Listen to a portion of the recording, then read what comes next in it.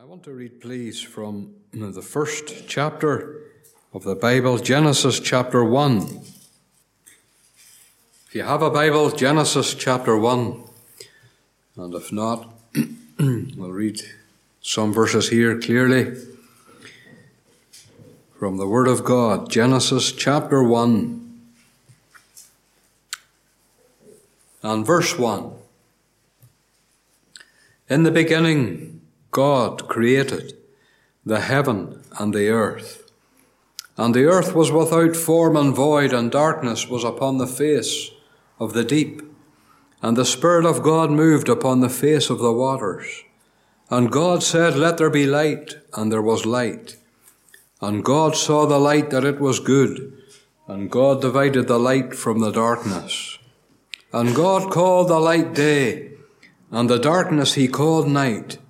And the evening and the morning were the first day. And then verse 11, same chapter, verse 11. And God said, "Let the earth bring forth grass, the herb yielding seed, and the fruit tree yielding fruit after his kind, whose seed is in itself upon the earth." And it was so.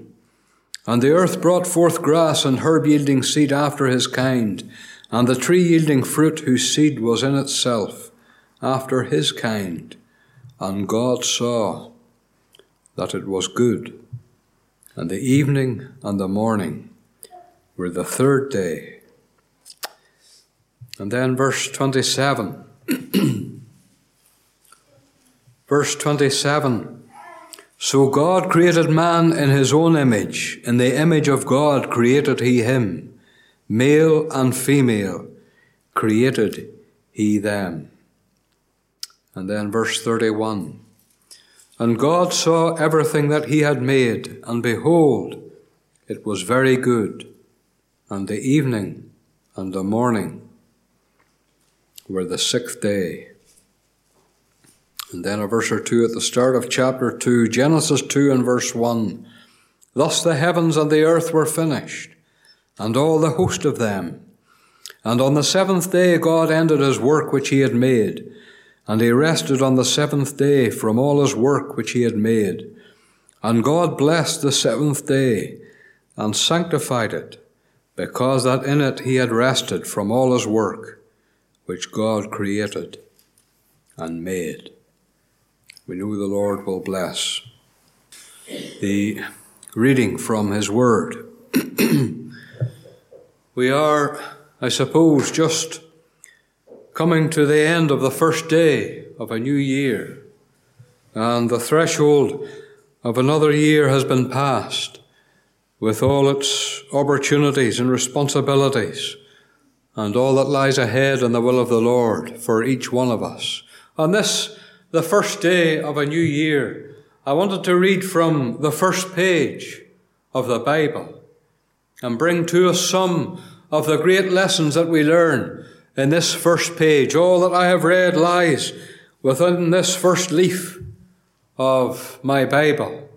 And whenever we come to God's book, the Bible, and we start to read in Genesis chapter 1 and verse 1, we're starting to learn things about God that are vital truths for all of us to learn. Vital and relevant to us today, just as they were the first day they were written by Moses all those thousands of years ago. And so I want us to learn some of these great truths, and I'm conscious there are younger ones with us, and I'll try and keep the meeting very punctual tonight if you can listen for half an hour or so, little more. And so whenever we come to the first page of the Bible, one of the first great truths I learn is this, that is repeated time and time again in this chapter, that what God does is good. We read here in this chapter, and we didn't read all of the occurrences, but you read throughout this chapter that God does something, and then it says it was good. And then he does something again, and it said that it was good. And time after time, many, many times in this chapter, God does something, and then it's declared, it was good. And indeed, we read in the very last verse of the chapter, it says there, it was very good. And I want to tell you, dear friend, I know this is desperately simple. All that I will say is just on the surface of this page here in the Bible, that what God does is good. And the salvation that God gives is good. All that God does is good. It's very good. And the salvation that we preach, and that in the will of God in half an hour has come and gone, the gospel that will be preached again in your hearing, it is a message that is very good, and it's a blessing that is very good. I have been saved. I have enjoyed God's salvation now for 30 years. And I tell you this, it's very good. I remember when I sat like some of these children in meetings, and the last thing I wanted to be was like any of the Christians. I thought if I got saved, that my life would just come to a shuddering halt, that all the joy and energy and enthusiasm of life would just evaporate just in a moment, and that life would just be one drudgery and just a dead end. Tell you, the salvation that God gives, the salvation that you need for heaven, that God has declared in His Word, that we must be born again if we're ever to be in heaven, that salvation that God gives, the moment a soul puts their trust in Him, I want to tell you this, it's good. It's very good. And I'm looking at the faces of many. I can see the odd smile here and there. I'm looking at the faces of many. In fact, there's a brother here told me not so long ago in a little bit of writing, he's been enjoying the Saviour for decades, twice as long as I've enjoyed it. And he's proved that salvation is good. And to every young person in this meeting tonight, I commend to you my Saviour and the salvation that we preach. Rather than being the end of your life, if you were to be saved this night, it would just be the beginning of days for you.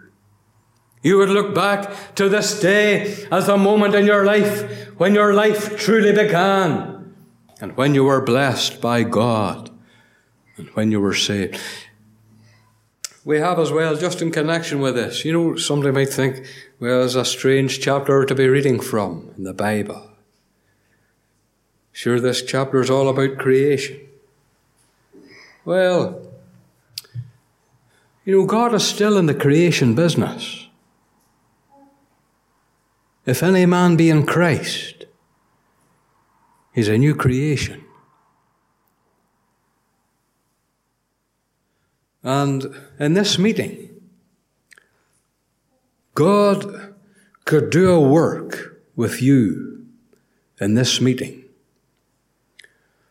that would entirely change your outlook on life. Change your destiny and eternity. I'll touch on that in a moment. But change you in this meeting. All through this chapter, it's a chapter that's filled with the power of God. It's a chapter that is filled with life. We didn't read all the verses, but somewhere in the middle of this chapter, we read about God. He said, let the waters of the earth bring forth abundantly. And the waters of the earth were just teeming with fish. And there was life. It's a chapter as well that's filled because of the song of heaven. He made the fowls of the air. I like to hear. I remember when we stood out for the bus, as we did out in the countryside. We lived away in the country. We got the bus to school. We used to stand just at the roadside. I remember every morning. In fact, there's times it almost got under my skin. The birds I just wasn't looking forward to the day as much as they were. The birds in the trees singing. The song of the birds. It's wonderful. What must it have been in this day? The day of creation, when God filled the sky with the multitude of the fowls and the birds. And they sang one to another, and in their song, that's what God wants to do with you in this meeting tonight if you're not saved. He wants to give you life. That's what this chapter is filled with. Life with a capital L, to enjoy life. Not just staggering through and getting to the close, but a life that you can enjoy. A life with a song in your heart. You know, the psalmist in the book of the Psalms, he was a man who knew something of the blessing of God, and he says he has put a new song, a fresh song in my mouth, even praise to our God. Oh, I tell you, what God does is good. And I would love that every young soul, every older friend as well, would be impressed with this truth, that the salvation that God offers is good. But not only do I learn that what God does is good,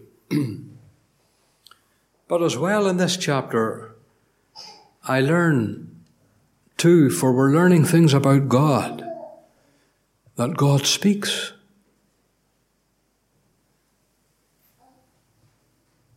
We read here in verse number 3, and God said. And then verse number 6 is the same. And God said. Verse number 9. Verse number 11. And so on. Verse 14. Time and time again through this chapter, it's emphasized to us that God is speaking. And God said. God is a God who speaks. In fact, I'll tell you the truth, just when I noticed these few little things for the first time, I was amazed how often we have it in this chapter.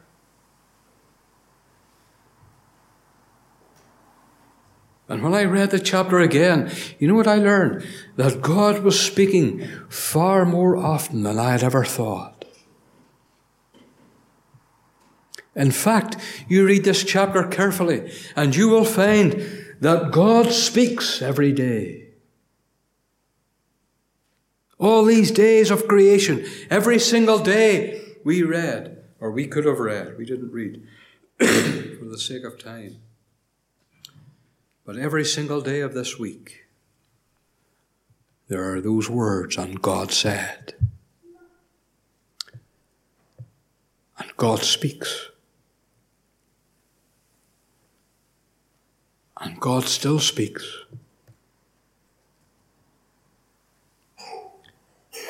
And God is still speaking.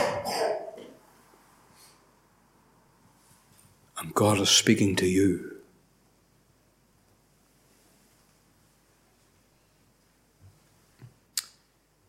You say, well, I don't hear him. You see, God speaks not, you hear my voice as I speak. It's not an audible voice from heaven I'm speaking of now. But God speaks to men through His Word. And every time, I am a firm believer that every time this book is opened and read from, I care not how able or otherwise the speaker might be. Every time this book is read from, what is happening? God is speaking.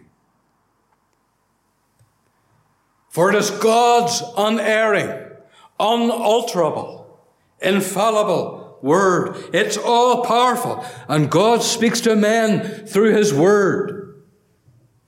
In verses like John 3 and verse 3, except a man be born again, he cannot see the kingdom of God. Souls learn that if ever they want to be in heaven, they must be born again. What is God doing?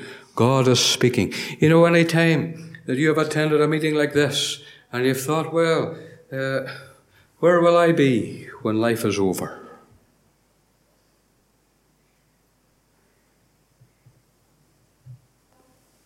That's God speaking.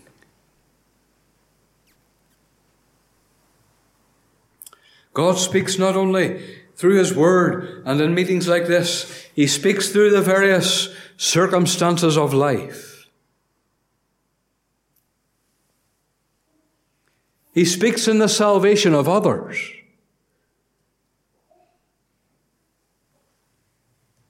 How many have heard of the salvation of someone else and have thought, if others can come in for this blessing, then why not me? Why not you? Tell me, just why are you not saved?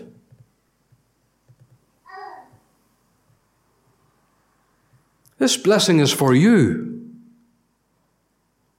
Don't be pushing it off onto someone else in the meeting. This great blessing of salvation is available for you, and God has it for you, and God offers it to you. The souls are spoken to by the salvation of others. They're spoken to in illness and in death. There was a man, Archbishop Leighton, lived many, many years ago, and someone said to him one day, they said, have you heard a sermon today, Archbishop? He said, no, but I saw one.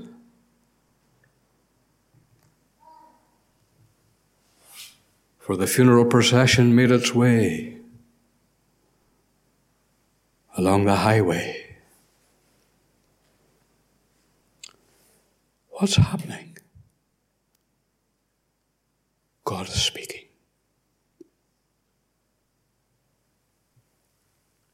You say, but I don't hear anything.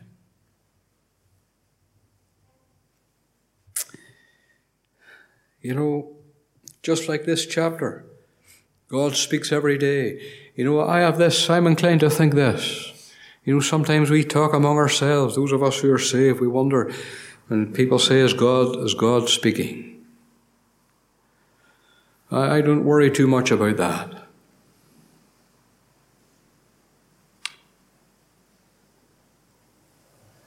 Because I learn from this chapter that God speaks every day. The big issue tonight is not whether God is speaking. The big issue is this, is whether you're listening.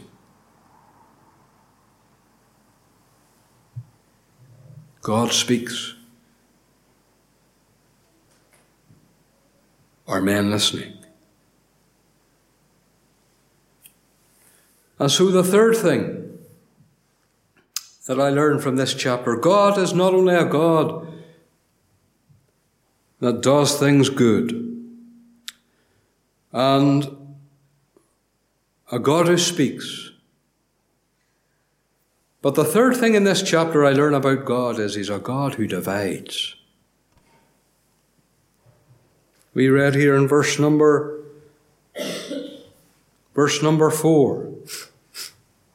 God divided the light from the darkness. God divides. The light he called day, the darkness he called night. God divides. And God still divides. He makes a difference.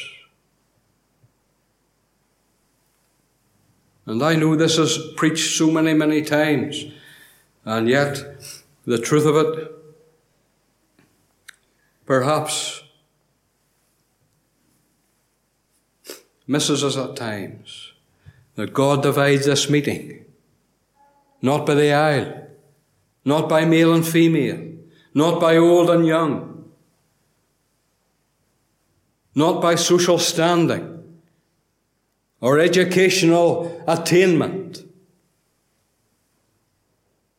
God divides this meeting between those who are saved and those who are lost. It's as stark as that. Sometimes we talk about the unsaved. God in His book, He speaks about those who are saved and lost.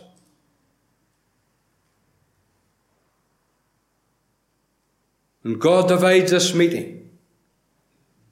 And every soul in this meeting, every one that fills a place in this hall and in the back room, in the confines of this building, every soul in this meeting tonight fits into one of those two categories: saved or lost. In which category are you? Are you among the saved? Or are you lost? The Bible speaks about the whole of humanity as two great processions that are making their way to eternity. One group is making their way on a narrow way to heaven, those who are saved. There's another procession that is on a broad way, the Bible says, that leads to destruction. Those are the lost.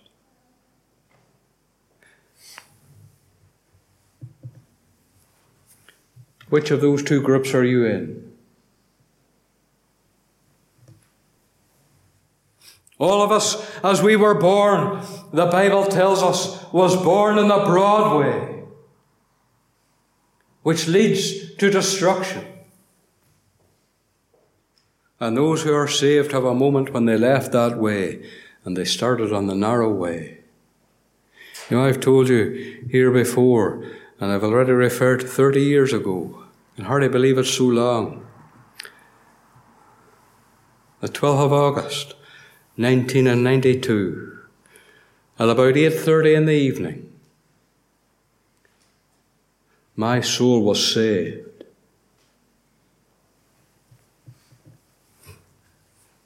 For almost 15 years of my life, I was in that group that was leading to destruction. I was numbered among the lost. But that moment, when I was saved, I was numbered among the saved.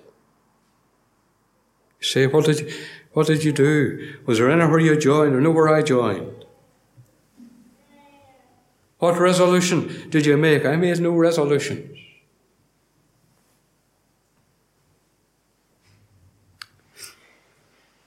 Was there a card that you signed? No, no card that I signed. What commitment did you make?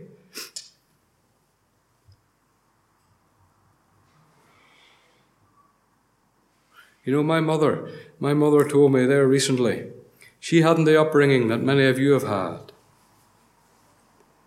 She told me as a young girl, on her bended knee at her bedside, she said, I committed my life to the Lord in all sincerity. And I tried as best I could, and as how I knew, I tried to offer to Him my life. And I waited to see if something would happen. And she said, nothing happened. I did it in all sincerity, time after time after time, until she heard the gospel preached clearly, and she realized, believe on the Lord Jesus Christ, and thou shalt be saved. And she realized it was a moment of simple faith in Christ.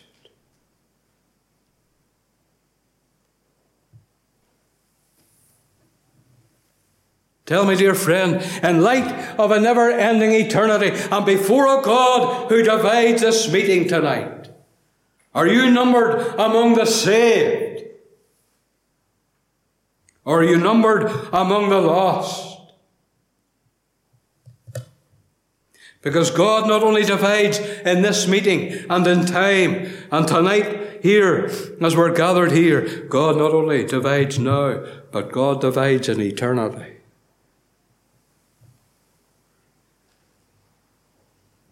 Some would like to think that we all make our way to eternity and we'll all be swept up at the end of life into one great grouping, gathered all into heaven.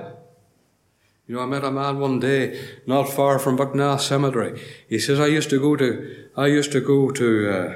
funerals there. He says, everybody in the countryside. He says, anybody I knew at all, I went. He says, I don't bother now. I said, tell me, why do you not bother? I thought it was a very strange thing to tell me. He says, I'll tell you, he says, I just got fed up. He said, because everybody now that goes through the gates of that cemetery says they're all going to heaven. He said, when I was a boy, there was men stood in that graveyard and they declared being saved or lost. They declared heaven or hell. Now he says, everyone, he says, there's no one going on the way to hell. That's the society we live in. People don't like things too straight or too plain. But listen, dear friend, it's all kindness to you and in love for your soul. The Word of God is clear. God divides in eternity. Luke chapter 16 tells me about a man that was carried by the angels into Abraham's bosom.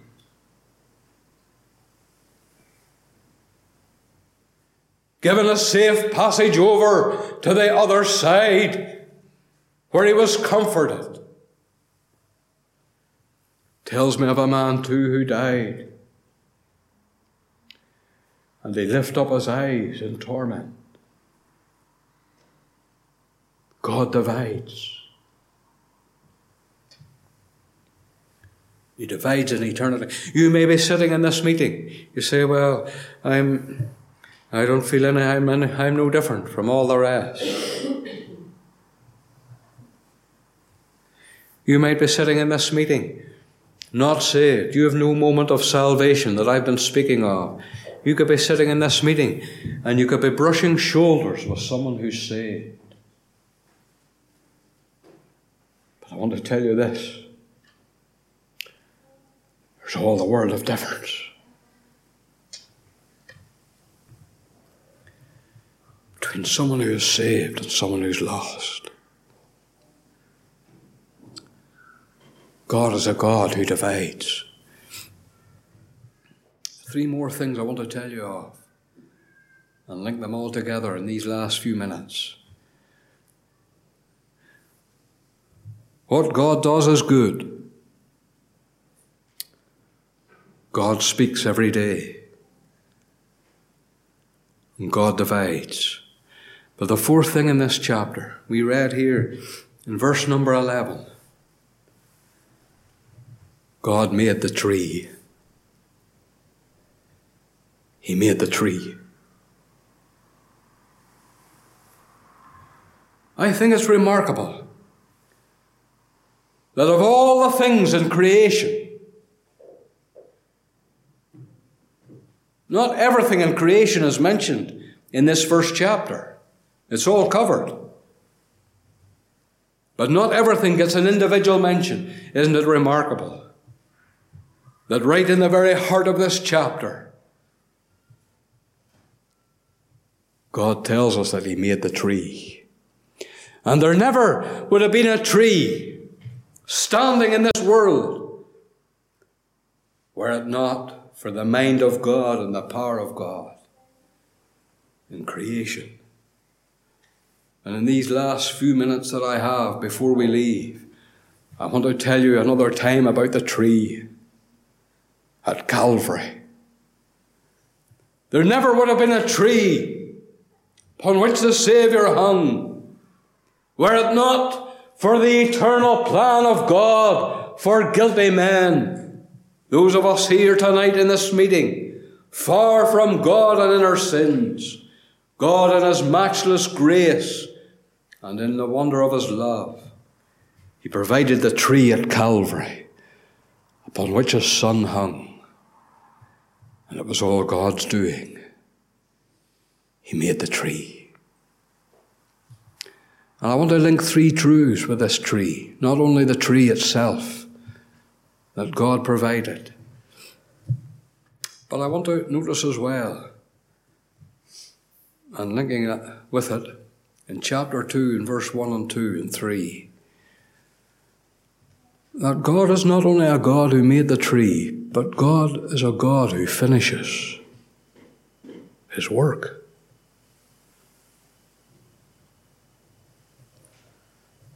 Now that can't be said of everyone.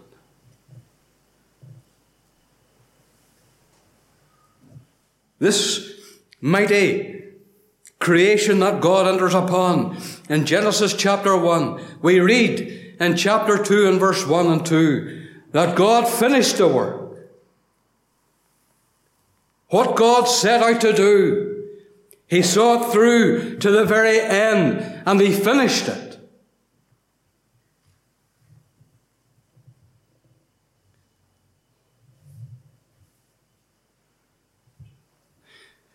I wish that could be said of me, that I see everything through to the end. You know, sometimes we lose heart. What we're doing is taking too long. We leave it. It's too difficult. We leave it aside.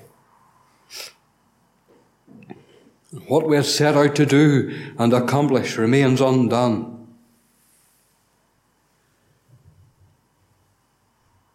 What about the Saviour upon the tree? He finished the work. He saw it through to the very end. The work that God demanded to save your soul. My Saviour on that cross at Calvary, he took it upon himself to accomplish that work that you and I could never accomplish.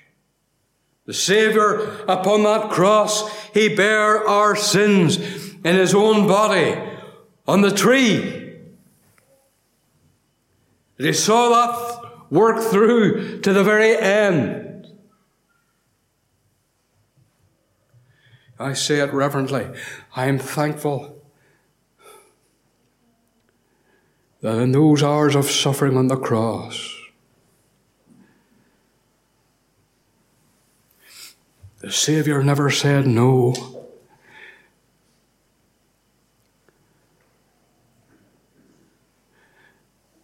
This work is too great.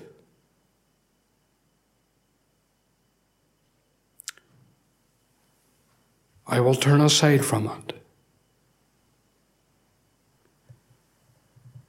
The suffering is greater than I ever thought.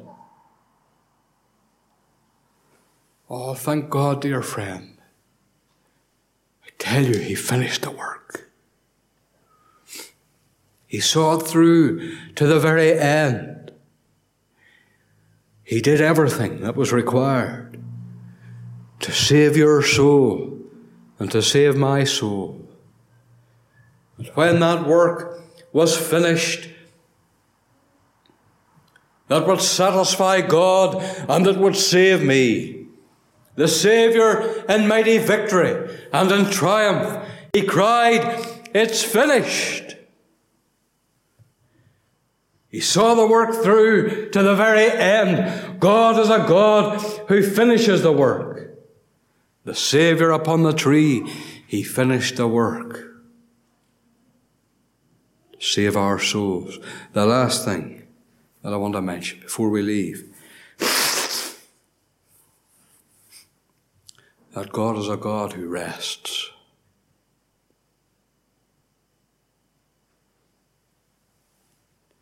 Because we read here in chapter 2 and verse number 3, it says that God rested. Now, when did he rest? When the work was all done. God rested.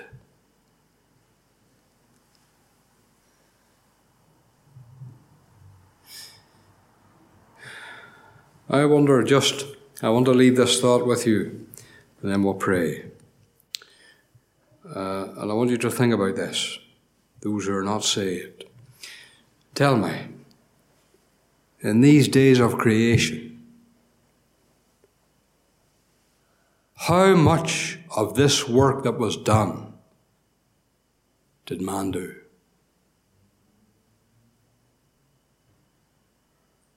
How much of it? Well, you say, well, sure, didn't you read? The week was nearly over. The week's over before man was ever made. Before ever there was a man on the scene, the work was done.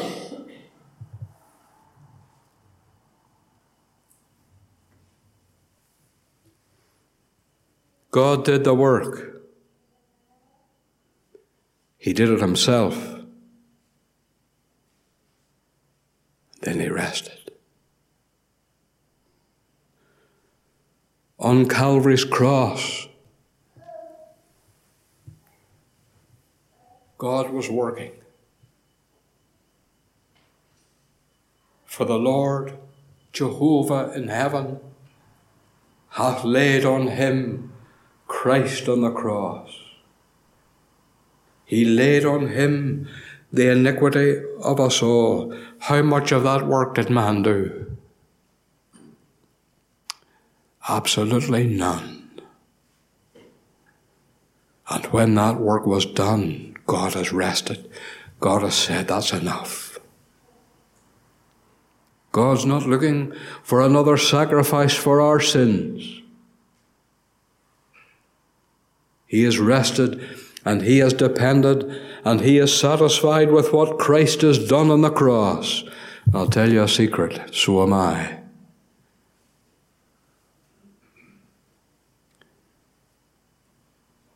I'm happy with what Christ did on the cross for me. Because he did everything. When he died for my sins. And I have simply rested. I'm not working to be saved. I'm not trying to believe. I'm not trying to cling on to Christ, as a man told me one day. I have simply rested on Christ, and I'm depending on him. What about you? First day of a new year. First page of the Bible, the Gospel. For you. The work of Christ on the cross for you. And a rest that's available just now in this meeting. If you'll place your dependence on Christ. The one who has finished the work on the tree. God bless you. Shall we pray? Our Father, we come to Thee in the precious name of the Lord Jesus. We bow again to give Thee our thanks for the Saviour who came, and give thanks to Thee that He was wounded for our transgressions, and that He was bruised for our iniquities. We pray Thy blessing upon every soul who has heard Thy word read another time. And we pray for Thy blessing upon each one, and long that some may make wise choices, not only for this year that is before us, and for the remainder of their lives, but make wise choices for eternity. We commend each need to Thee, and pray Thy blessing upon each one. as we give our thanks in the name of the Lord Jesus Christ. Amen.